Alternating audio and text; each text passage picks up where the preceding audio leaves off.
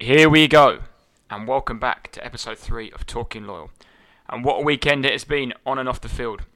Today's episode captures the highlights of the weekend with in-depth breakdown of a selection of games along with much, much more.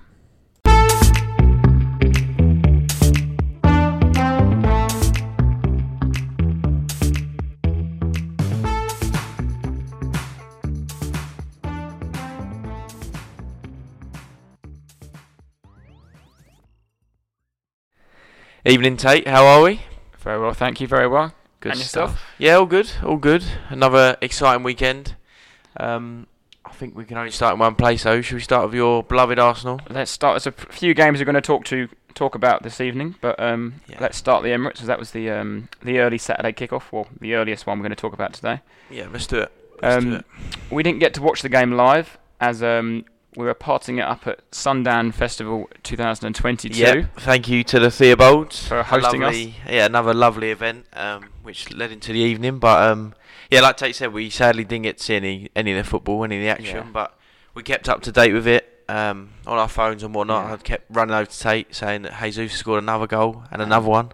Being a 3 o'clock kickoff, it ended roughly about 5:15, and then I could have a few beers before the main event started. Yeah. Two main events, shall I say. We have the Brentford Man United game we'll be talking about, but also a big shout out to Darren Kindle-Brown for a fantastic performance between 6 and 8 on the decks. Yeah. I think I was a bit more nervous than him, but no, I think everyone enjoyed it and it went down very well. It's a lovely evening and fantastic day. Made even better by Arsenal getting the 3 points and moving top of the league for. Yeah, although they didn't move top of the league for a couple of hours, my mistake, because Man City also won. But going back to the Gooners, started off good first half, 2 good goals from Jesus. Yeah, first goal especially, lovely little finish. Like we keep saying, we just got notifications through, but when you saw the highlights and whatever else happened after, yeah, it just looked. I mean, I wasn't confident in Arsenal, but I just thought Arsenal home against your bogey win. team, Leicester. Yeah, exactly. Your team, and you were slightly different. A lot of Arsenal fans were maybe a bit apprehensive about it, but I could only see one winner that day, and it came true. But yeah, Jesus flying, absolutely goals, flying at the minute. First goal especially. Have you seen the goals back? Yeah, the first goal, lovely little chip Yeah, finish. sadly, I have to admit it was a beautiful finish. Second goal was a proper striker's instinct finish, right the back stick. Yeah, after a lovely flick on from Vardy. Yeah, right place, right time, and 2 goals for Jesus. So yeah. And looking pretty comfortable, and then one long ball ends up in our back of the net. Yeah. But like the third goal and the fourth goal we scored, I think it was 90 seconds and maybe like 95 seconds straight after Leicester scored, which straight away stops the crowd from getting anxious. And Leicester were looking like they were getting back in the game, and then Arsenal just went up the other end and scored. One thing with the 2 Leicester goals, I do think that Ramsdale should have done better on both, personally. Do you reckon? I think the first one he rushes out probably a bit too much. Yeah, the second one he's got to save that. Yeah. Or it's between his legs, which is hard because he can't stand with his legs open. But yeah, it's a tight angle, and it's like you said, there was no angle almost, and Alisson doesn't get beaten like that. Through. Yeah, no. I think he should have saved it. Lloris saved He'd that. be disappointed with that. But then Danny Ward, another shocker for the third goal. Yeah, what was he doing? Came out, crossed it. Stinker. Came out, went to catch it, and claiming it with one hand. What was he up to? Fumbled it, and he just.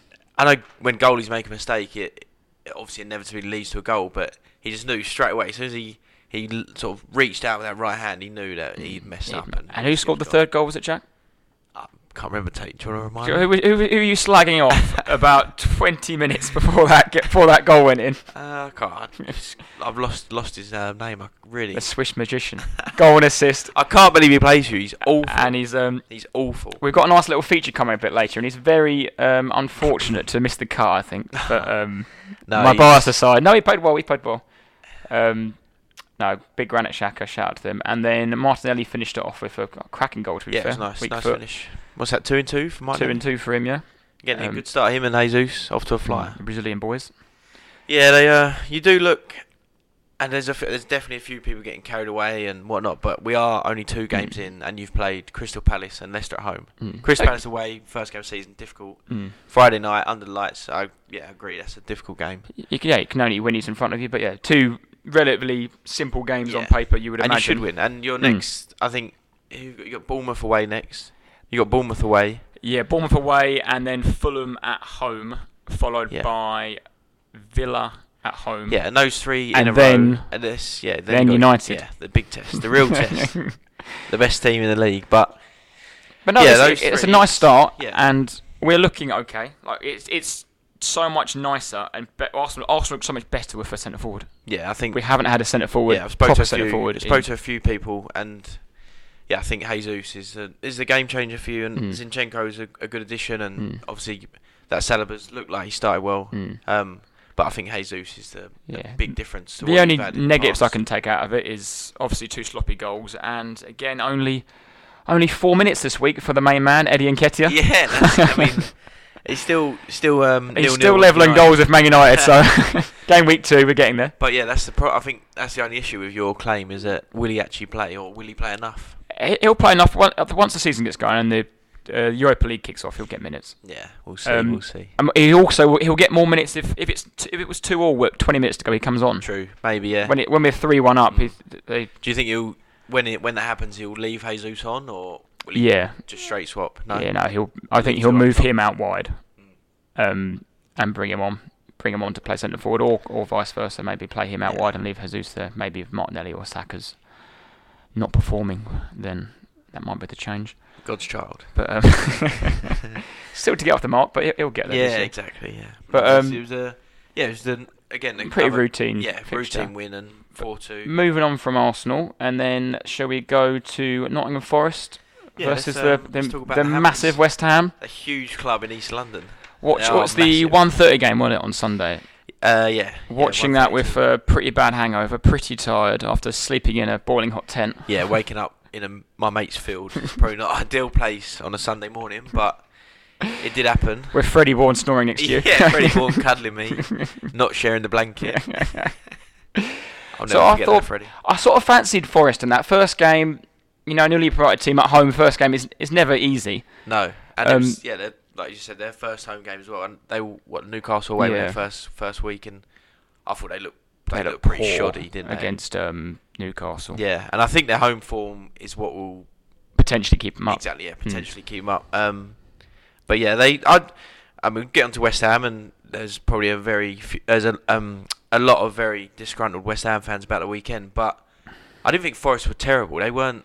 Forest came out the blocks flying, to be fair. I didn't think they were that bad. First 10-15 minutes, but then West Ham weathered that storm. Yeah. And then they started getting into it. They got the goal disallowed for it. One was offside, and one was Antonio. Antonio's ploughed for him. I have to say that was. I can't believe the refs given a foul and not allowed the goal. I really. I don't understand. I don't know what's Antonio meant to do. He's just running full pelt. He's a big boy. A big old lad. Isn't he? He's an absolute unit, and he's run full pelt. The defenders sort of stood his ground, but then they were both sort of moved. It just wasn't a foul. Like, even me explaining it now, it's hard to explain because nothing really happened, and it just should never have been disallowed. And I think West Ham was that 1-0 at the time, or would have been 1-0, I think. Yeah, because they scored in the 45th plus 2 minute. Yeah, and Forest shocking goal. Oh god, it was just bundled in the net.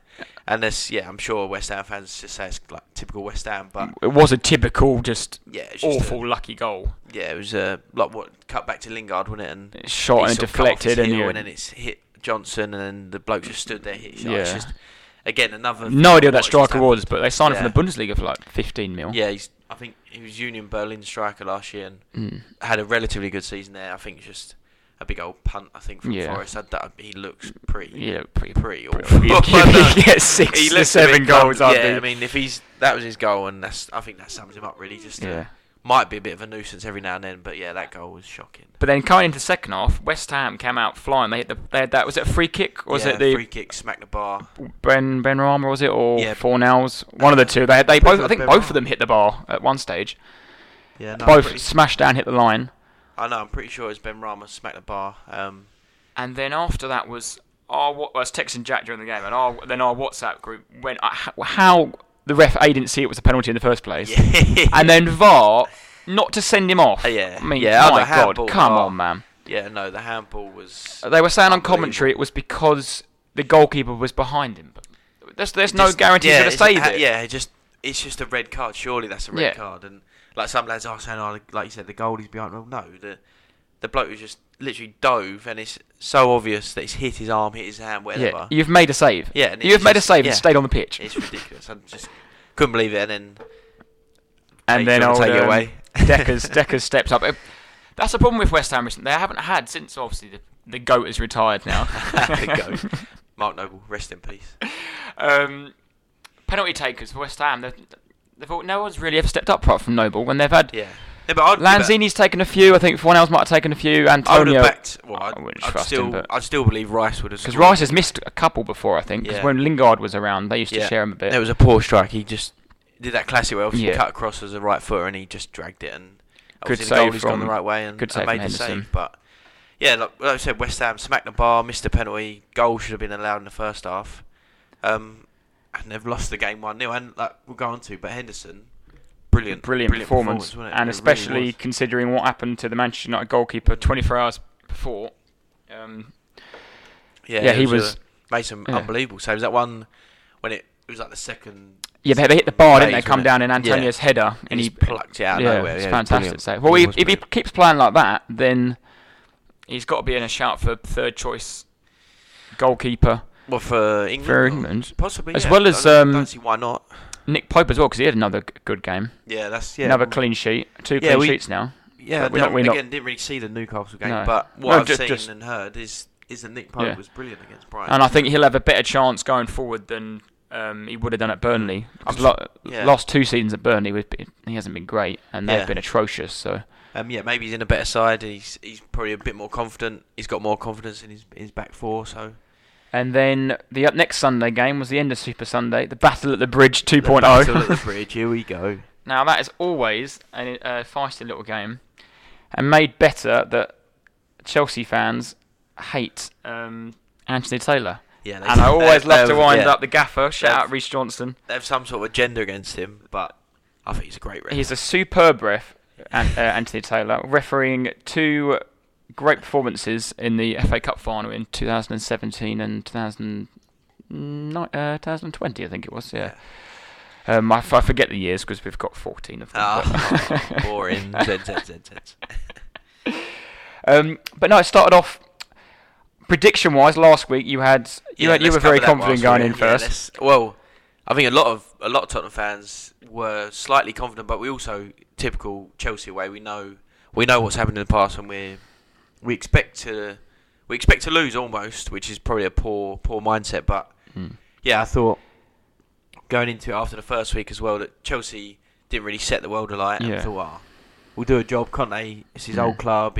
He's got his plan. He knows what he wants to do. But that didn't come into fruition. It didn't start well, I don't think. It started a bit slow, maybe a little bit nervous, and Chelsea had a few good chances. Yeah, no, we were. I'd say we were awful. We were awful for the whole game. The whole time we were awful. But I do say that Chelsea were brilliant. They Tuchel, whoever the players, whatever they sorted out, and had a great game plan. They absolutely just pinned us in our own half. Yeah. We couldn't get out. When they had the ball, they were obviously just attacking and keeping the ball. But then when they lost it and we tried to regain it and start our attacks or start possession, they were either in the right place already or just on us within I remember seconds. One sort of half chance you had with Kulusevski won the ball on the halfway line, and then the pass was a little bit off to Son and whatnot.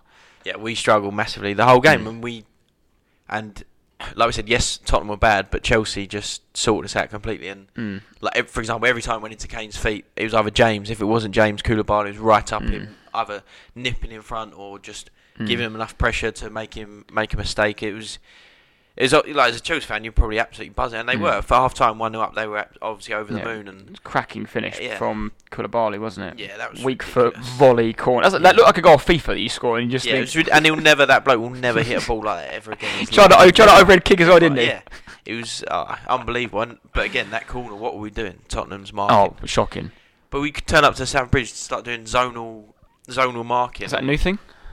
I've never seen it before, especially not there. Yeah. And Koulibaly just found himself in yards of space and just connected with an absolute That's just an absolute belter, it was a ridiculous strike, absolutely ridiculous strike. But no one was near him, and I don't know what was going on for the first goal. And then Chelsea should have made it 2-0 numerous times, I think. Yeah. Sterling missed a couple, Havertz missed a couple. Yeah, Havertz early on, didn't he? The first chance, Lloris made a good save. And then you made a change about, was it Basuma came on, didn't it? Was he the first change you made? No, Richarlison. Richarlison, that was it. He looked different to what you were already... I'm glad he come on. And he came on for Sessegnon, didn't he? Yeah, and we went to a 4-4-2, and then that's when they scored their... You just looked more direct. Scored their second. The first thing he did was the ball was went straight over the top, and he chased it down, and that hadn't happened all game. Yeah, I wouldn't say we weren't vastly improved when he came on, or even in the second half, but he just gave it.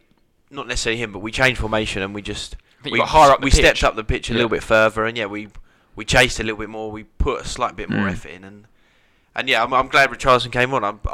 I think next week potentially he could start instead of Son, instead of Kane, Kulusevski, whoever it might. He just looked different. It looked something you hadn't had before. Yeah, when normally you bring on your Kane backup and it's Victor Janssen or Clinton and G. Yeah, Vinicius Junior. it's just terrible.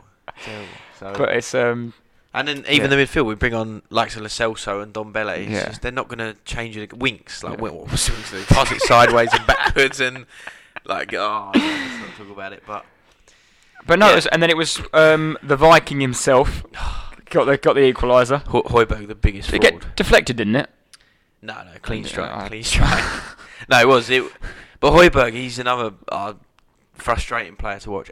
So frustrating. But yeah, it was a great strike, absolutely great strike. But it's from nothing. We didn't really threaten in any way, or we weren't building up pressure, and then we scored a goal. We just out of nothing. And as much as the celebrations were going on in the away end, and we did see Jack's brother and his dad. Yeah, they were getting a bit lively. They were giving it limbs, and rightly so. There was also some trouble on the touchline as well. Yeah, that was round one, wasn't it? The Conte Tuchel tussle. It was pretty bizarre, but it was all because of the main man, Anthony Taylor. So that seems to happen quite a lot though with Conte when he's down there. He's had some ex-Chelsea managers, so I say, they love to get in a little wind up with the fans. Yeah, no, but we caused trouble down there. We'll go into it a bit more, but there was a foul though on Havertz though, but it was. Do you reckon? I'm not. I think it was a foul. There's many angles, and I potentially could see it. But then that happens all the time. You do, but was it a minute, 90 seconds after? That's what I was about to say. It was after. It's not the first phase of play. There's so much happened after that. And Jorginho in his own. But don't give him the goal shouldn't have been disallowed. Yeah, no, but it probably was. I don't know. You see him given, you see him don't. Yeah, and because the ref sees that obviously. Yeah. First time in real speed, and he's got to make a decision. The linesman's got to see it, and they obviously didn't. They didn't want to make a decision. You can't be disallowing goals for things that happened 90 seconds before. No, and Jorginho flicks it in his own box, and no one's talking about Jorginho with a horrible mistake he made. And then they're trying to talk about the offside, which I don't know. It's hard because on is that for the second goal? No. Sorry. Richarlison's obviously he's in offside position, but does he interfere with Mendy? No. Who knows? I don't think so. No.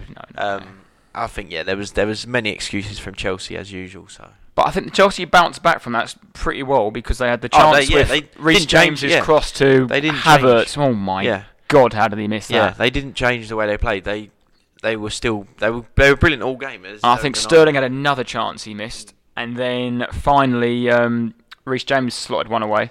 Yeah. Poor defending, I think, that from you to have that much space open. Yeah, but again, it was just a theme the whole game, and that we got it. I think we were penned in our corner, like our right hand side corner, and then it was knocked into Kulusevski, who's surrounded by 2 or 3 players, lost the ball, and that was when we just changed to the 4-4-2. So Son was supposedly meant to be left in field. He's like wandering forward, still concerned about scoring goals when Kulusevski is in trouble. He's got his back to their goal, if you like. So he's not even facing forward. He's going to lose the ball. Son's just wandering about. They shift the ball across, and James smashed it home. But we were just so open. It was just, and that like I said, it was just a theme of the game. Chelsea were on top. We were we just looked lost, and we just had nothing about us once again at the bridge. It was pretty. And then that's when Thomas Tuchel decided to start round 2 and sprint down the touchline. Hang on, everyone's moaning about Conte and the fouls and the reffing and all this and that, but Tuchel's allowed to run the length of the pitch to the corner flag. Have you seen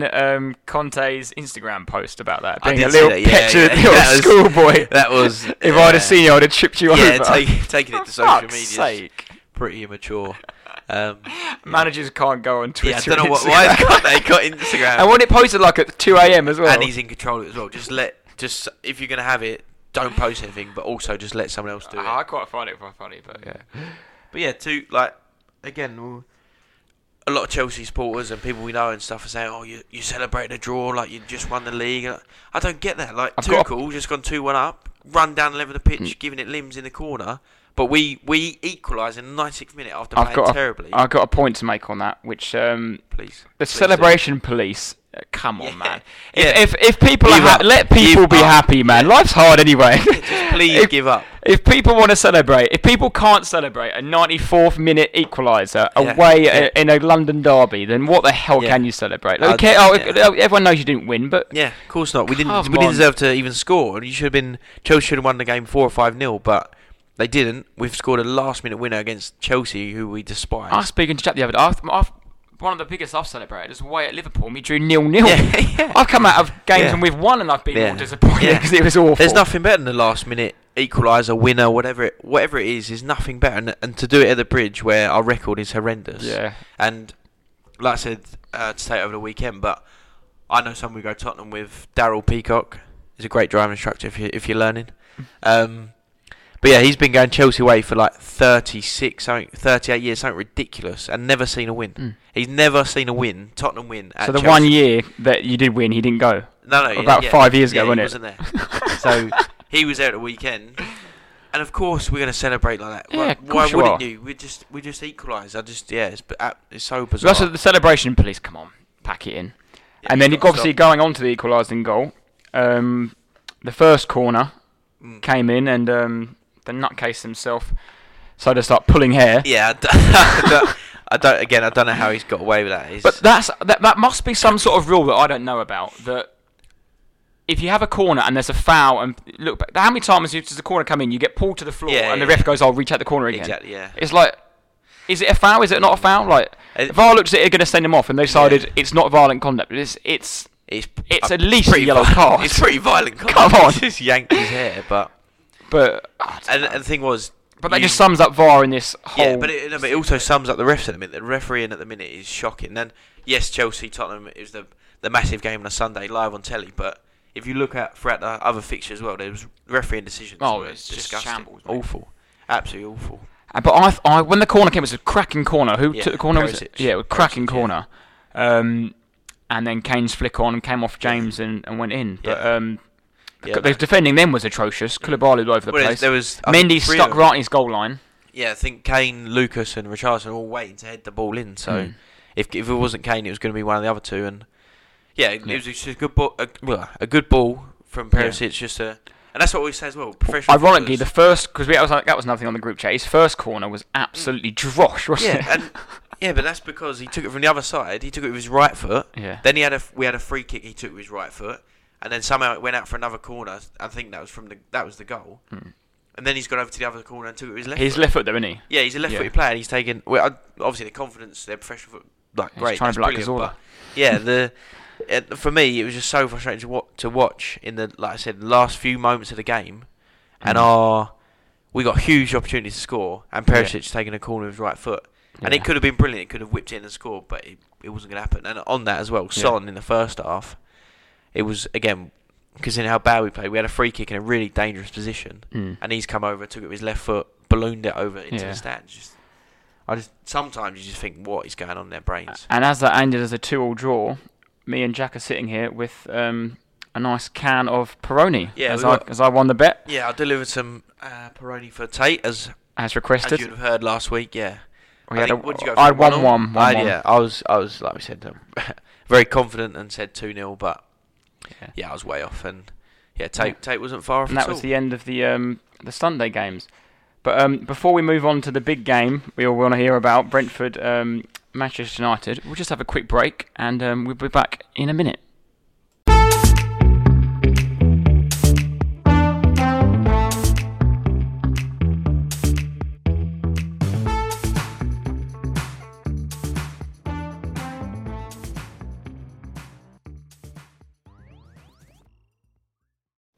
Whenever United struggle, I can't help but laugh at the thought of all the lads at school back in the day who supported them just because they won every week.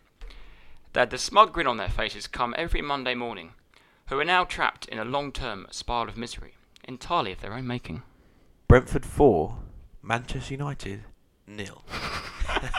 Here we go, Tay. I think this is the only reason I think you're here tonight. As the title of the podcast says, Manchester United in the mud. They are properly in the mud, and what is happening at Old Trafford? I'll be completely honest here. As you know, I did not watch the game. Yeah. I was very, very drunk, but I did have it on my phone. When the notifications it went 1-0 after about 14 minutes. Arsenal's Josh Da Silva scored. Yeah. Arsenal. And then I actually thought it was just when your dad just about turned up. And I think I chatted to him for a little bit. Yeah, it was about 10 to 6. We're all getting focused on him doing the decks and that. Yeah. And I think he dropped his 1 or 2 songs. Yeah. And someone said to me, mate, it's 4-0. And I was like, he must be talking about the championship game. The championship at 4:30. Looked Looked at my phone and was like, wow. It just happened so quick. I just couldn't, like you, So I'm sure like Man United, you just couldn't believe what was going on. It was, I think, yes, it was like the 36th minute they scored their fourth, but from their first to the fourth, it was about 25 minutes. That. Yeah, it was absolutely mental. Now, it was about the time your brother turned up and was like, the state of them goals.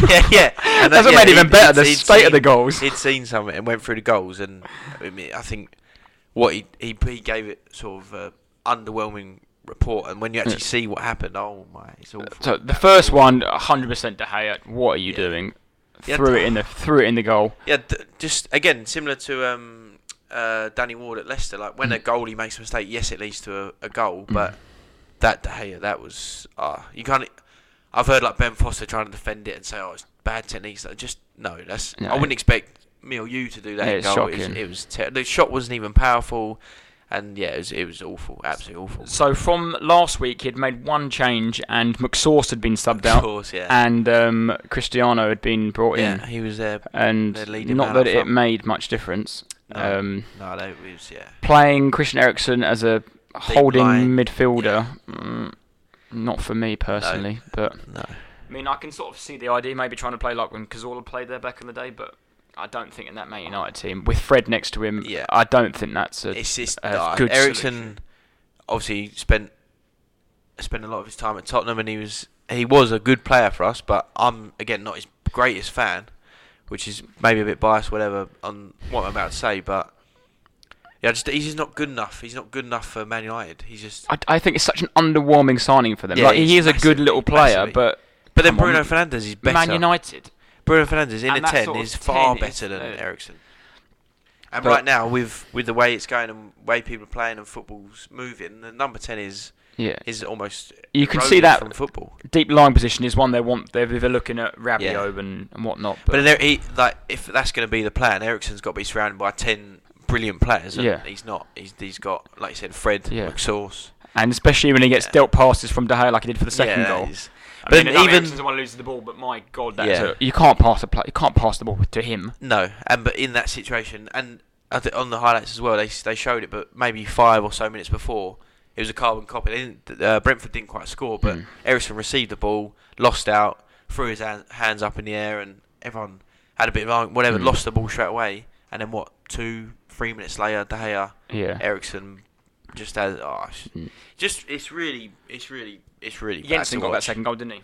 Yeah, Jensen, and he's sort of, I would say, assisted De Silva in the first goal, but he won the ball in the initial point, which is. I think he also got man of the match. I think that's who Sky gave it to in the end.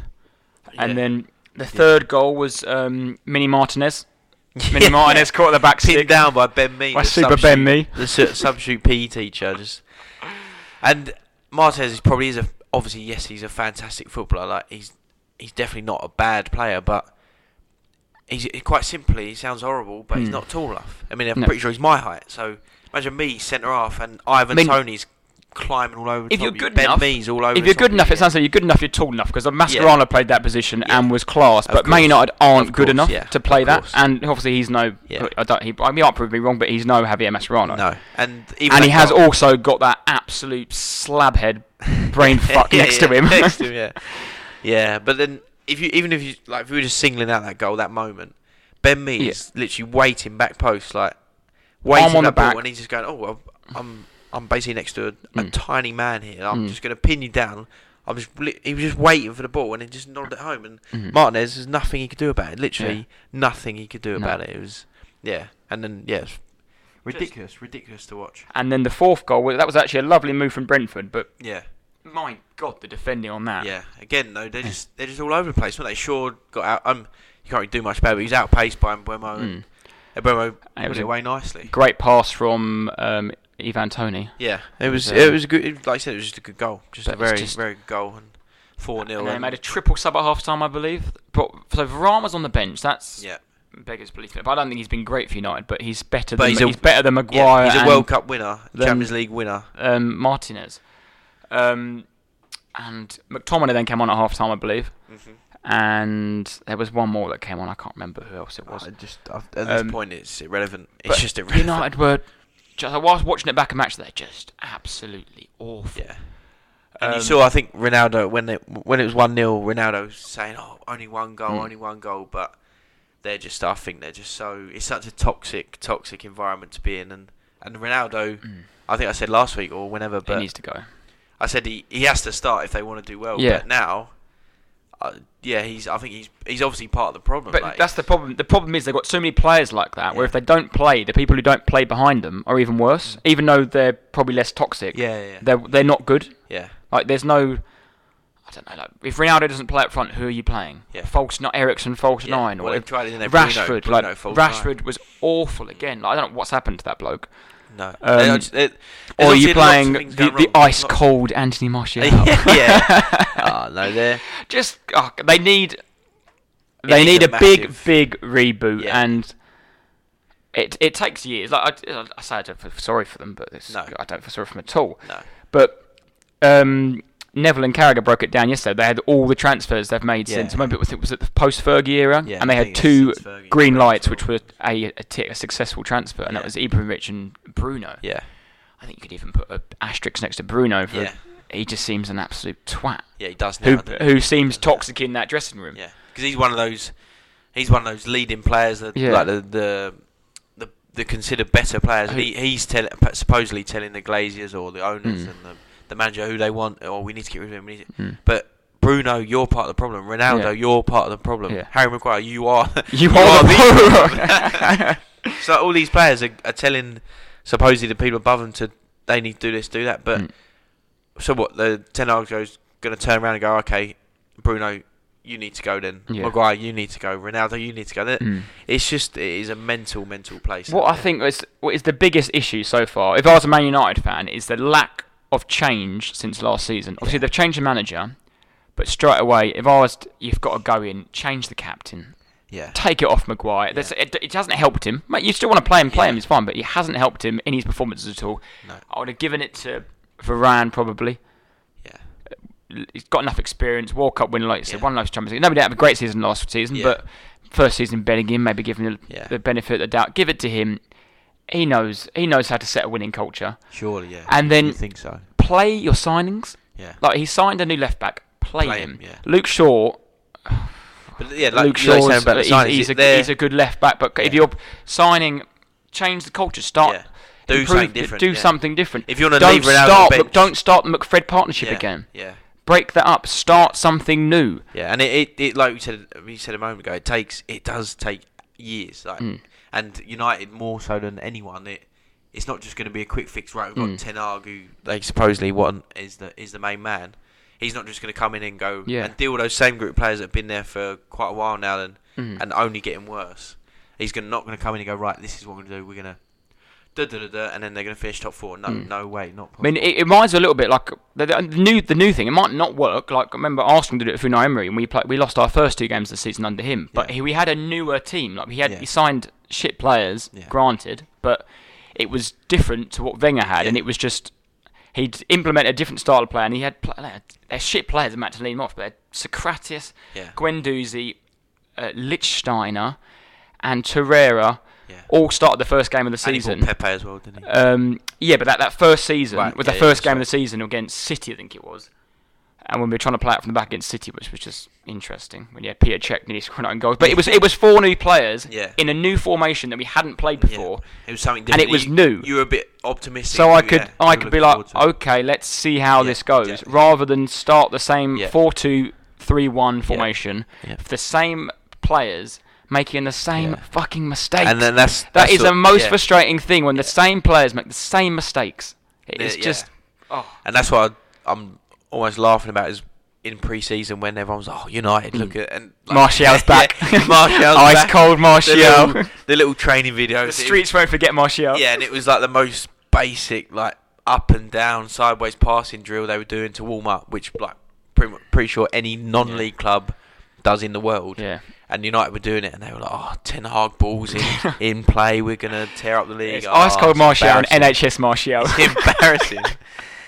It's just, but even I think even Martial starting up front, it's something new. You hadn't seen it in a year. Yeah, he's almost like a new signing if he plays. But I don't know who else is worse, but even I don't know how good he even is, but surely Ten Hag knows better than us. Is Donny van de Beek still can't get a game? That's what he was brilliant. I know. Again, it was only one season, and the Ajax season they got to the final. Yeah. When we were playing, but we were playing them. Sorry, and it was De Ligt, the centre half, Van der Beek, and the Chelsea player, what's his name, Ziyech. Yeah, and when Van der Beek come over, I was almost jealous. I thought, I'd love him at Tottenham, but like you said, he's come over and he's not got a chance, not got a minute.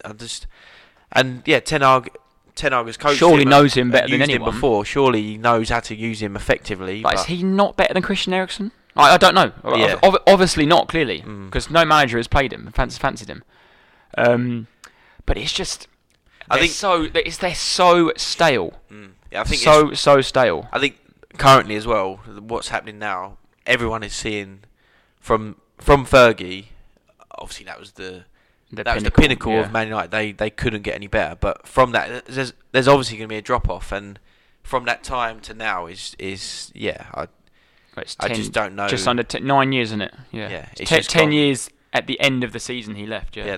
Yeah, they are just spiraling out of control, and no one seems to have a decisive plan. No one's going, right, this is what we're going to do. We are Man United. This is how we're going to move forward. But there's no plan, is there? Yeah, because they said, when they were buying players and bringing in new people, they were like, right, this is the Man United way and all this stuff. But right, so they just go and buy Ronaldo. Is that the Man United way? Is that? I think that's when the wheels really did come off. Yeah. Because that's a huge panic. That's a huge panic. Really, that got Ollie sacked. Yeah. Because before they're a bit like Arsenal at the moment. They had last season, should I say? They had a nice youngish team. They were doing all right. Probably 4th, 5th. I think they finished under Ollie. And as soon as they got Ronaldo, it was right. You've got to win the league now. Yeah. The pressure's on. Yeah. He isn't going to let you finish 5th. No. And when you start losing games, the wheels come. He gets stroppy. He throws his arms up in the air. He doesn't clap the fans. Yeah, he walks off. And it's his team after that. You then lose the manager. The manager's not the most important person anymore. You've got to keep Ronaldo happy. Yeah. Ronaldo doesn't start. It's the biggest news story going into the game. Yeah. If you lose, why didn't you start Ronaldo? Yeah. Why did you bring him back? And even that, if Ronaldo is 10 out of 10 every week, they're not gonna. And that's exactly what Ten Hag's got now. Then they're not. Doesn't mean they're gonna finish 3rd, 2nd, 1st. Like. He might be brilliant, but they've still got the shocking 10 players behind him. Like you said, he scored 24 goals last season. Yeah. Who's going to score 4 goals for them? But if you don't play him, I think they're probably better without him. But if you don't play him, you aren't going to score the goals. Yeah, so I think they, like we said a minute ago, but they need to just almost press the reset button, get rid of the likes of Ronaldo, start again, and just if they want Ten Hag, they've got to trust him and go. Right, you're the man for us. You're going to lead us out of this trouble. Sort of what we did with Arteta. We gave him probably 2.5 years, where most owners would have just sucked him. You finish 8th back to back, ain't great. No, really ain't great. No, it isn't. But he was changing over probably like 32 players, which is hard. Yeah. And that's the hard thing about football as well. People want instant success, and Man United more so than anyone want instant reward and success, and that's the issue. And you, with football clubs and football, they're not gonna say. So, for example, United lost 4-0 at the weekend. They're gonna sack. They'd much rather sack their manager Monday morning than go, right, 10 players, see you later. Yeah. We'll start again. They're not going to do that. The manager gets the brunt of it all the time, and clearly from Fergie, they've changed their managers constantly. It's maybe they need to look at the team that they've got and the players they keep bringing in. They're the issue, and the people above them who are just making the wrong decisions all the bloody time. And I didn't think Ralph Rangnick was brilliant, but maybe that's because of what we're seeing now. Is that United are not brilliant, but the sort of things he said has come true, and he has been proven right. And he said one of the main things I always remember he said was he keeps saying that you need top people in every area of your club. Yeah. And not just Tottenham aren't the best club in the world and the best team in England, but for example, this Patrici's come in, attracting players, working with Conte, close to Conte. We've got Antonio Conte, who's a brilliant manager, and that's what. And on top of that, you've got a £1 billion stadium. Yeah, that creates revenue. Yeah. We've got the training facility. We've got Daniel Levy, whether you hate him or love him, but he has brought us to that point.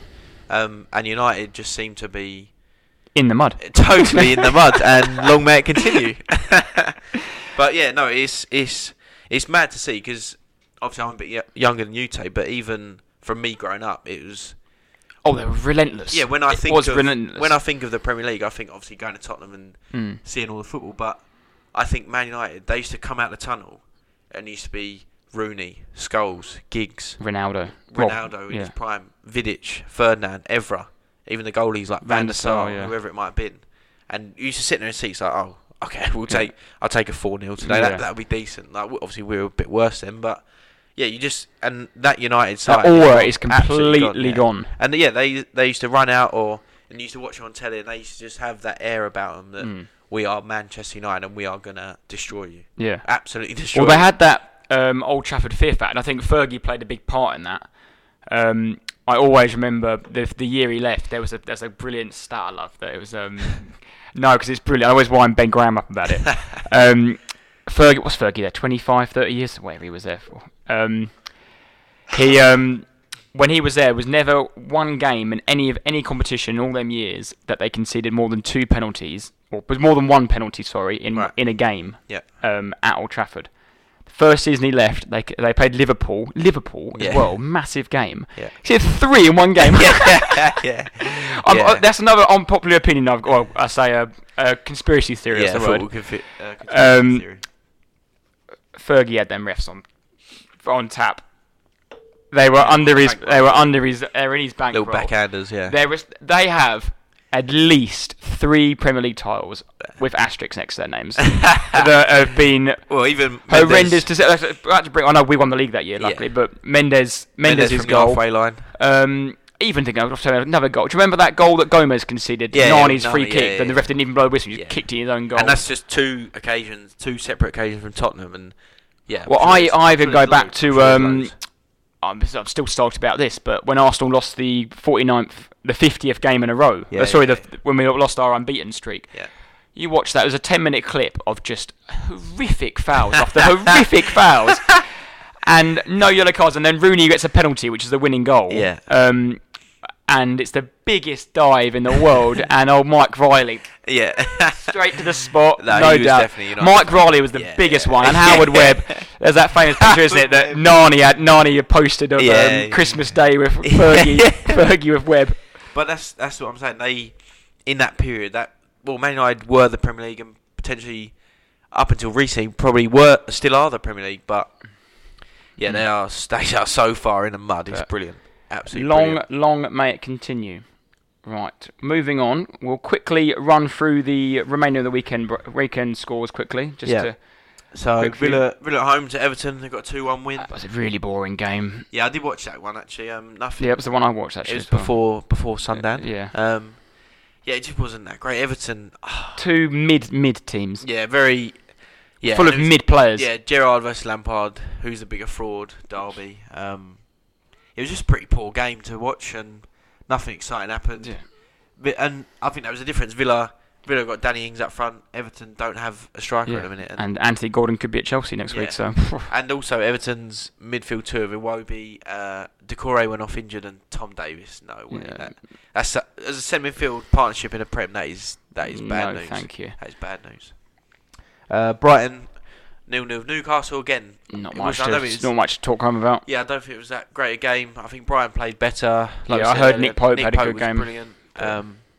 0-0 City, 4-0 Bournemouth. 4-0 and no Haaland goal. It's quite a thing. It just tells you about the City, doesn't it? That Haaland, I think, touched the ball at 8 or 9 times. Yeah.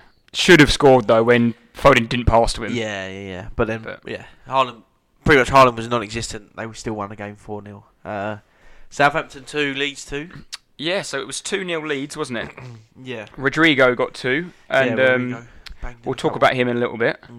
But no, then Southampton to get it back 2-2 and them to get off the mark is good. Joel Rebo, first Nigerian to score for Southampton in the Prem. But 4 points out of 2 games for Leeds isn't bad. Yeah, they've.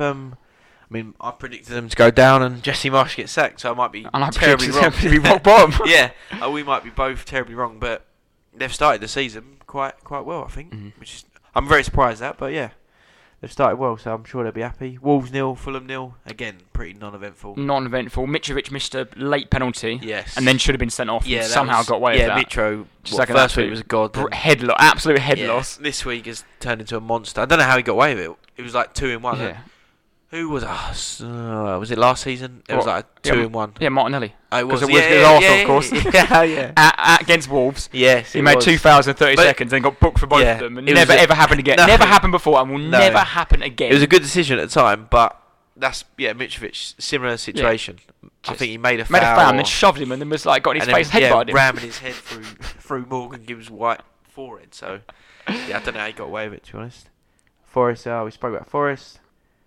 Liverpool, yes. Scousers. Talking about people ramming heads through people's faces. Yeah. Moving on nicely. Mr. Chaos himself. Yeah. Darwin It's not Nunez, is it? It's Nunez, or however you pronounce it. I don't know. Job. Pretty non-eventful game, really. It was Liverpool huffed and puffed. Yeah, but I think Palace went with a plan like most teams do to City or Liverpool, and it worked. It worked quite well, and they were looking to get on the break. Zaha played through the middle, and cracking finish. It was a brilliant finish, but then after that finish, Zaha was awful, absolutely awful. One other chance, didn't he? Was towards it the second half? Yeah, that he could have done a bit better. Should have scored to make it 2-1, but he decided to go with his right foot. But great goal from Diaz as well, wasn't it? Yeah, very good goal. Cracking goal. Very good goal. But once Nunez went off, they actually improved massively. Yeah. So I'm quite surprised at that, but. Yeah, Nunez's red card was just an absolute head loss. And a 3-match ban as well. It's just head loss. And like Anderson's not a bad centre half, but there's a little clip going around throughout the whole game. Yeah, it's about a minute and a half. He just peppers him the whole game. Little niggly things, but like standard stuff. You just get on with. Yeah. And then, Nunez just where it hasn't been going his way in that game. He weren't playing great, and he's just put his head through him. Yeah, it was awful. My God.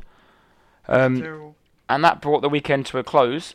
And that'll bring this next segment to a close, and we'll be back in the next minute or so.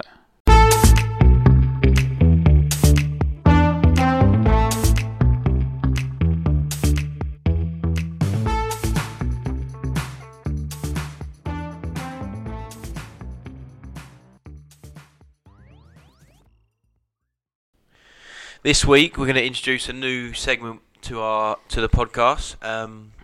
We're going to talk about Team of the Week, but a little slight twist. We're not going to do 11 players. We're going to maybe do a little bit what we feel might be a bit more exciting. So, Tate, obviously part of the Lager Laws, we're going to stick to brand and go for a six-side team. Sorry.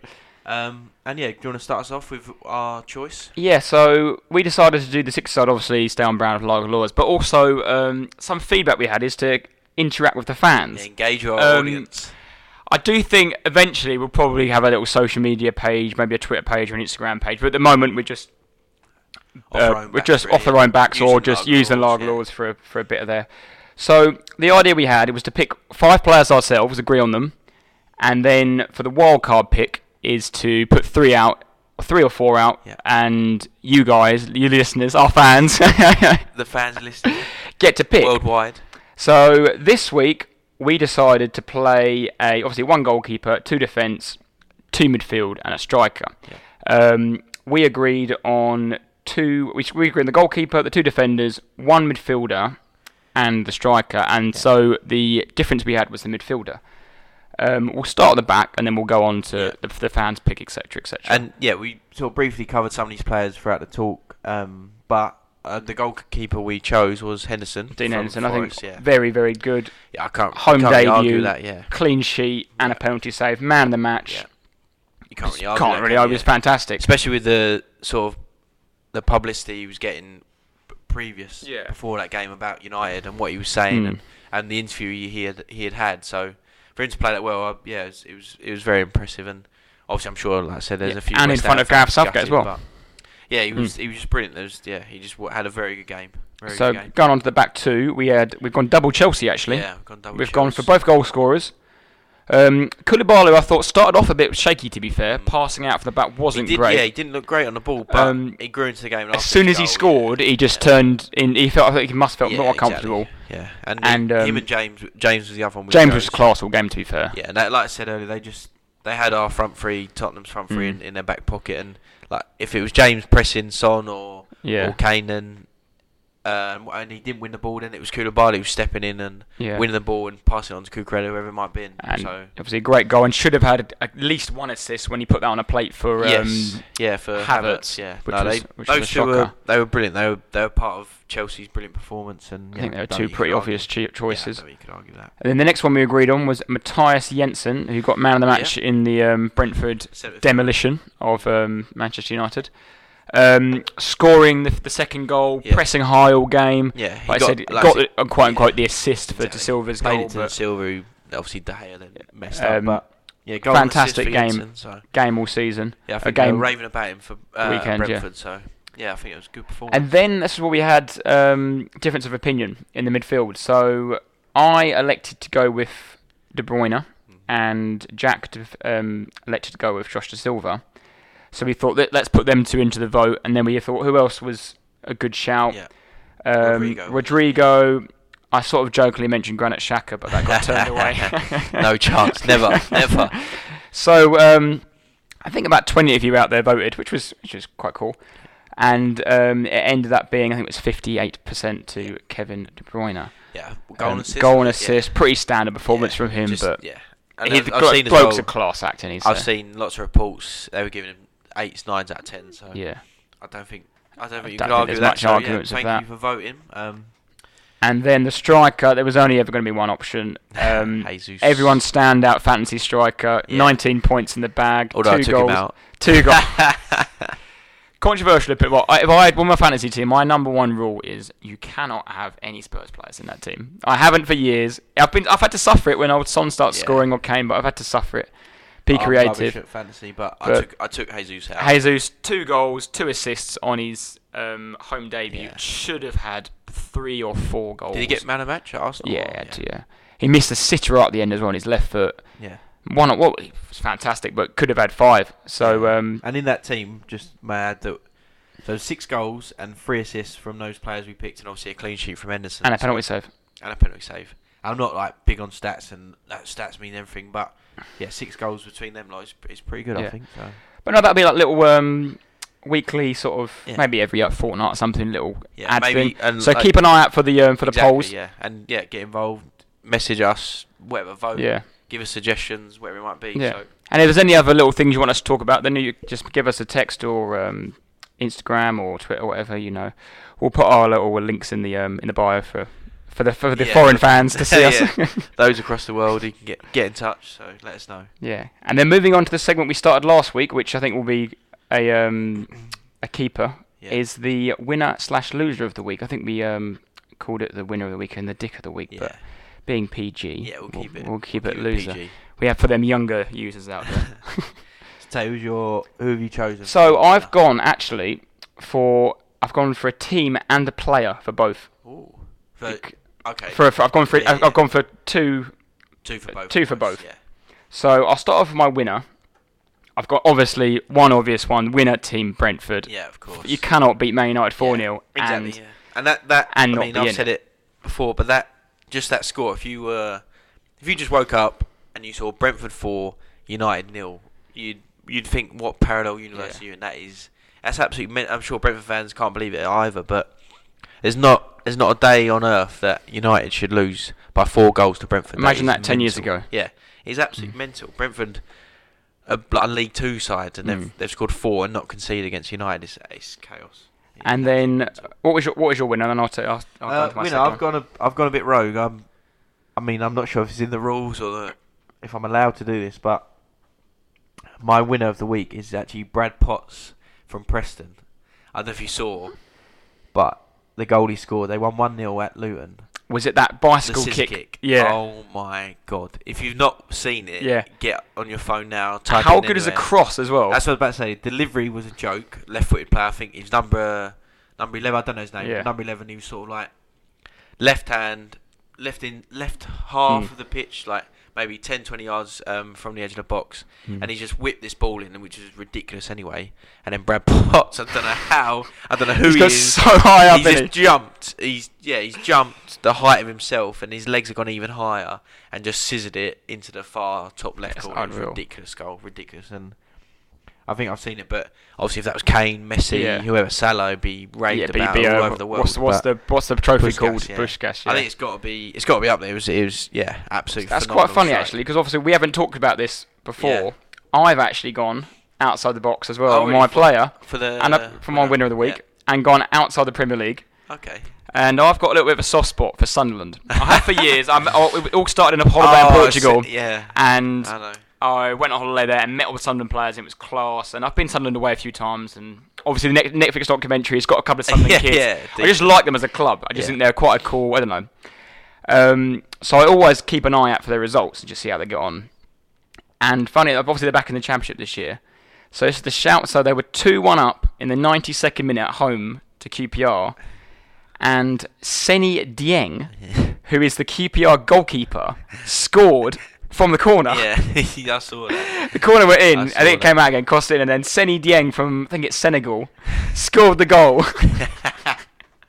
So I thought, our goalkeeper scoring cannot get a mention. So if there's any QPR fans out there, then shout out to Seny Dieng. If I've completely butchered that name, then mad moment. I do apologise, but that's quite cool with two little nice little winners there. Bit of surprise as well. Like you said, didn't actually talk about that before, but yeah. And so Brad Potts, huge. Brad Potts and Seny Dieng. Players of the week. My loser is, I've gone De Gea, but I've literally put De Gea stinker, but also ultimately Man United. Yeah. So Man United I put them aside, and for your De Gea I've gone Nunes. Yeah. Oh yeah. Because that is the head loss, that is awful. It's terrible. De Gea's had previous, but you can't. What was he? £80 million? Just go around and headbutt someone someone like that. Yeah. It was it wasn't just your typical little, like Mitrovic done. It wasn't your typical little head tussle and pushing and shoving handbags. It was a proper nut to the almost chin there. It was awful. Absolutely awful. Shambolic. And one more note on that loser of the week. I have got to put an extra note there. Scott Parker, if you're listening, stop wearing that jacket. He must have. It was a new jacket, but it was still the four bands around the arm. He's definitely got to deal with him. Arsenal Brentford the week. Arsenal Bournemouth at the weekend. Yeah, can't be wearing that jacket. If you wear that jacket, that needs to be a loss. That's good luck for him. No, I saw it and then I think I searched it and I've got it in brackets on my notes. Scott Parker still wearing the jacket. Yeah. And I looked at the company, whatever. I can't remember the name, but the jacket he wore the first week was over like 1,700, 1,800 quid. God. Yeah, it looks awful. It's like a dodgy Adidas, looky, awful. So, on to the final part of the podcast now, and we'll go on to our Game of the Week prediction. So, as you listeners out there will probably know, and would have heard, it is Manchester United versus Liverpool this weekend. And, no, it's next Monday, isn't it? Monday night. Monday night football. Jack actually sent me a stat last night, which is quite interesting. Obviously, this podcast has been quite heavily Man United in the mud. If Man United win, they go above Liverpool. Yeah. I know, it's Liverpool in the mud? Next week, Liverpool are in the mud. Klopp out. Yeah, it's obviously, like we said, it's ridiculously early, 2 games in, but if United win that game, they do go above Liverpool. Old Trafford under the lights. Yeah, it is going to be. It's a big relegation battle. So last year they lost 5-0. A Salah hat-trick. Yeah. It was a messy Sunday, personally, for myself. We got very drunk I watched it in the... We ended up in the Plough. I watched it in the Fleece. Not empty stomach, absolutely battered. I got very told off with my girlfriend at the time for being very, very drunk. But so moving on, I reckon. What you got? I think it's going to be a draw. As much as I want to say Liverpool are going to absolutely batter them, I just think I know it's not a derby because it's not a local derby, but Man United can't turn up. Yeah. I think evening game, United crowd have got to be up for it. They've got to back. United fans actually, the match-going fans, shall I say? Let me underline that. Match-going fans. Those that live in Chelmsford. Old Trafford actually isn't a toxic place. No, they actually normally do back the players. Yeah. But I think I'm going to go a draw. Yeah. Because Liverpool haven't set the world alight so far. No, and if you said before the game, I've said 2-1 Liverpool. I just think they are. I hope you're right. I hope I buy the beers. I've said I'm going to go 2-1. I wasn't sure. I was sort of changing every now and then, but I think Liverpool are still the better side, or they obviously are still the better side. But yeah, I think before the game last night, without Núñez getting a red card, I would have said 3-4-0 Liverpool easy. I think that's a big game change, because that changes. Firmino, I think he's still injured or only just coming back, so I know they probably play Salah through the middle, whatever they might do, but they don't actually have a number 9 at the minute. And it sounds too quote unquote FIFA-y, shall I say? But you just lose that Trent Cross Núñez header against Martinez. That whole thing, like he did it against Fulham twice. Like as soon as he came on, just whipped it in. Yeah, I've said similar to you, but I said just Liverpool, like you said, haven't set the world light. They've sort of a slow start. They did last year. They clawed it back, but. Yeah, I just don't. They're very slow start of the season. United have been United, but like you said at home, they surely can't allow a drubbing. They can't. They just can't. If it's a 5-0, just for argument's sake, does he walk? Does he get the sack? Oh, because that's poor. 5-0 is horrendous. It's horrific. Yeah. I know it's just ifs, buts, and maybes, but 5-0. Yeah, 3 losses in a row. That's I think. As it is now, the worst start in 100 years or something ridiculous. Like, same for Liverpool though as well. Liverpool have to win. Yeah, no, it's a big game already. It's a massive City game. have Newcastle. Yeah. And I know everyone has to play each other twice, but everyone gets the same fixtures. Blah blah blah. But just for heaven's sake, if if City win and beats Newcastle, imagine they do. They go 7 points clear. Yeah, and I was about to say, obviously Liverpool have a game in hand then. But if they don't win, that's still 6 points. Currently, United are 6 points off Arsenal and Man City. And yes, everyone, it's very early on, 2 games in, but 6 points. Like Arsenal, not just going to lose 2 in a row, and United are going to win. It is a bit disappointing, personally, that it's already only a 2-horse race with Arsenal. Here we go. We'll wait till October. We'll see. Wait till next week. But yeah, no, I think. So you're going to go 2-1. I'm going to go Liverpool win. I don't think it'll be as terrible as everyone assumes it will be. Sorry. Sorry. Too much Peroni there, mate. Yeah, a few too many beers. I can't see it being as like doomsday as everyone says it is. No. It's Man United have got to surely show some fucking balls and turn like up. You keep mentioning as well, the Liverpool midfield. Last night started with Milner. Who's it? Milner, Fabinho, and Elliott. Yeah, Fabinho. I know Henderson was on the bench, but it's not. Milner shouldn't be starting. He's obviously incredible professional, and he's fit as anyone, but he should not be starting. And if Nat Phillips starts again, then you're in for it. And I don't think Nat Phillips is a bad centre half. Like he's not a bad centre half, but he's a massive drop off. He's no. He's not Gomez or Matip. Matip, that's the one. Yeah, I think we're not. I would say Liverpool won't win comfortably. I think it'll be a closer game than everyone is expecting. But I think Liverpool win. Yeah, Liverpool win for me. I'm gonna go 2-2. 2-2. Okay. And we'll see who gets the tinnies in next week. Yeah, hopefully you. And hopefully you, because I want Liverpool win. But and that pretty much brings an end to the podcast. While we are recording, though, because looking forward to next week, the Champions League draw is next week. Big week. Along with the mighty Europa League and the even mightier, massive, shall I say, Europa Conference League. Yeah, huge. Who could Arsenal get in Champions League? Champions League? You mean Europa League? Oh, sorry, yeah. Arsenal didn't qualify for the Champions League. Here we go. Get in there! While we're recording this, it is the qualifiers still, and as some people might know, if they know me personally, I've got a very good soft spot for PSV, and it's Rangers PSV. Not a massive Rangers fan, as the Cameron twins and their older brother will know. But I am recording this podcast in my 1999 PSV shirt. Very decent supporting retro them, shirt. And they did go 1-0 up about 5 minutes ago, but it's now 1-1, annoyingly. Well. So I'll give a shout out to my Dutch friends, Raw, Chris, Yuri, and King Size.